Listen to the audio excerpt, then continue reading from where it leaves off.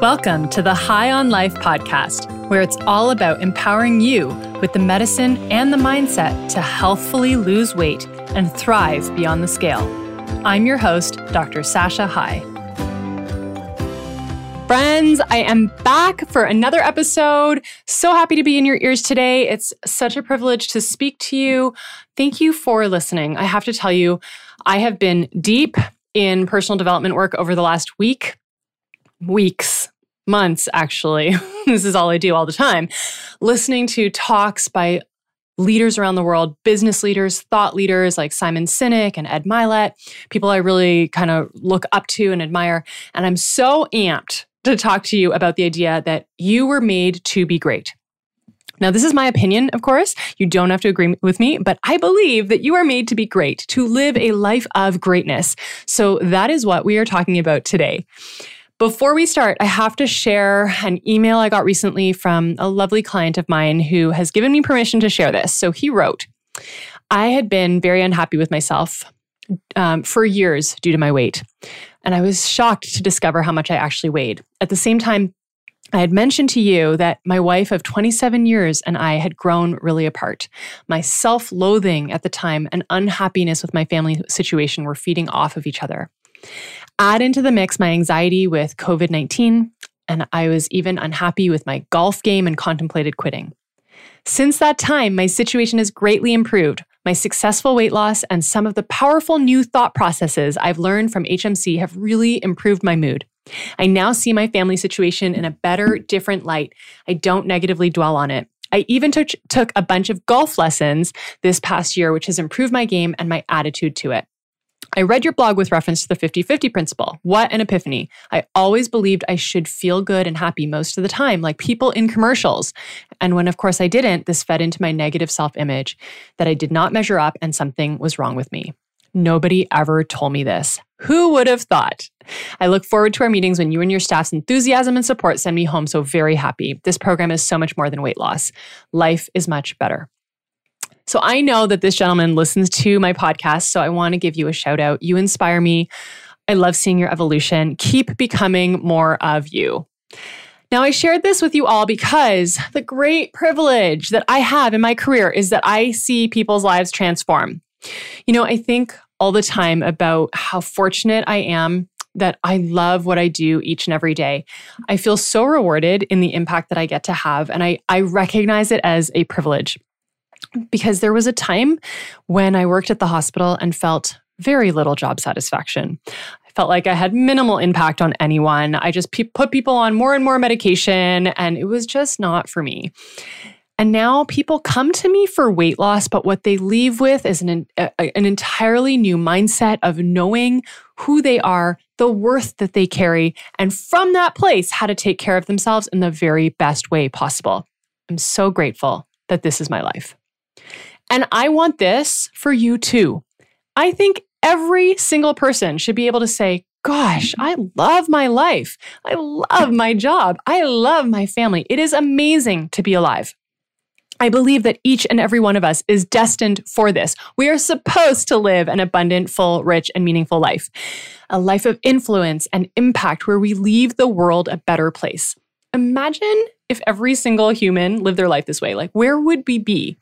I'm not talking about being fake happy all the time. So I'm not talking about having like a curated Instagram account where everything looks perfect and you look like you have it all together. I am talking about truly feeling fulfilled and satisfied that you are being who you are supposed to be. And I believe that if you are listening to this podcast, you have an obligation to be great. It is your duty as a Canadian, as someone living in one of the most privileged countries in the world, as a child of the God of this universe, to be the very best version of you, for your kids, and for your community. And yet, this is the exception and not the norm. I speak to so many of you who maybe you've achieved some measure of success in your career and you've got some things that you wanted in life, and yet on a day-to-day basis, you feel stressed, you feel overwhelmed, you feel burnt out, and just generally dissatisfied. Why is that? Why have we accepted that this is the status quo for ourselves? I want to explore with you why I think that this is the case and how you can change this for yourself. I'm going to start with this premise. The gap between the values you embrace and the actions that you take creates the dissatisfaction that you feel. Think about that. The gap or the divide, the distance between the values you embrace, which is what you say is important to you, and the action that you take, which is how you're actually living your life, is the extent to which you feel dissatisfied in your life. The vast majority of people spend their entire lives living incongruent with their own personal value system and don't even realize it. They say they value health, and yet every meal is convenience foods, and they sit 15 hours a day at work. They say family is important to them, and yet they don't spend any time with their kids, and when they do, they're so fatigued, they're barely engaged. They say they want the most out of their life, but then they spend every evening sitting for hours in front of Netflix until they pass out and do it again the next day. And then they wonder why they just aren't happy. Now, the question is why? Why would we, as intelligent human beings, live lives that aren't aligned with our values? Any rational person would not choose this on purpose, right? So what is happening? I believe it's a combination of two things, maybe more, but we're going to talk about two today. So number one is we're stuck in autopilot. And number two, we're full of insecurity and self-doubt. Now let's look at both of these things in turn. Number one, we're stuck in autopilot. What does that mean? It means we aren't even paying attention to our lives. We are going through our lives in default mode, going through the motions, sticking with the status quo, and then feeling dissatisfied. And in our dissatisfaction, we seek indulgences to provide the reward that our brain is longing for. Now, I want to just explain to you something. Our brains are wired to give us reward to motivate ongoing behavior. We are made to get great satisfaction from impact, from contribution, from productivity, from doing something meaningful with our lives. But when we don't have this, our brains seek out reward in other places, easier places. So we overeat, we overdrink, we overspend, we over Instagram, because our brain is just seeking something to give us a hit of dopamine. Now, I know this sounds heavy, my friends, but I felt so fired up to share this today because I believe in you. I believe that if you are listening to this, it is because you want to be the best version of you. And I want you to be great and have a life that far exceeds the status quo. So now, why aren't we paying attention? Well, if you recall, I've talked to you about the motivational triad before. And if you don't remember, go back to, I think it's episode 2 of the podcast. So one of the strong influences on our behavior, stemming back from the limbic system and the motivational triad, is to do what requires the least amount of energy, that's number one, and to keep us safe, to avoid danger. So our primordial brain didn't want to waste precious energy or time, so it learned to conserve it. And our brain is wired to protect us from danger. So it has learned to keep us safe, so we don't step out of our comfort zone, to stop us from being different from the crowd, and to stop us from failing by never trying. This is just how our default human brain works. And the second piece to this is that so many of us are completely overwhelmed by all of the negative thoughts that stem from this part of our brain. So we are full of insecurity and self-doubt and fear of failure and fear of rejection. Essentially, what happens is we talk ourselves out of our own greatness. We don't need other people to put us down. We're doing that ourselves. We fear rejection, so we don't try. We fear failure, so we quit. We doubt whether we're worthy, so we disqualify ourselves. What a waste. I hate seeing wasted potential. I want more for all of you. I'm sure there are some of you who have achieved a measure of greatness, and that is amazing. I celebrate you. So good. My ambition for you is to aspire to even greater. Dream bigger. Have an infinite mindset and see what is possible for your life. And for those of you who are listening who are like, oh my gosh, yeah, I really have settled. I haven't aspired to much at all. I know I'm just doing the status quo. I don't feel motivated in my life. My invitation to you is that you can change that today. Do not judge your past. Not helpful. Look forward into your future and ask yourself, who do I want to be? Here's the good news. though your primordial brain defers to autopilot behaviors and negative self-talk, we all have a higher level conscious brain that is able to override all of it. We just need to wake up and turn it on. That is what it means to break out of autopilot living and become intentional. Autopilot living is stagnation. It seems very normal because remember, the vast majority of human beings live this way, but it's not what you're born for. You are born for greatness. You are born to evolve into the greatest version of you, created by God with purpose in this earth. When you live on purpose, you set higher standards for your life.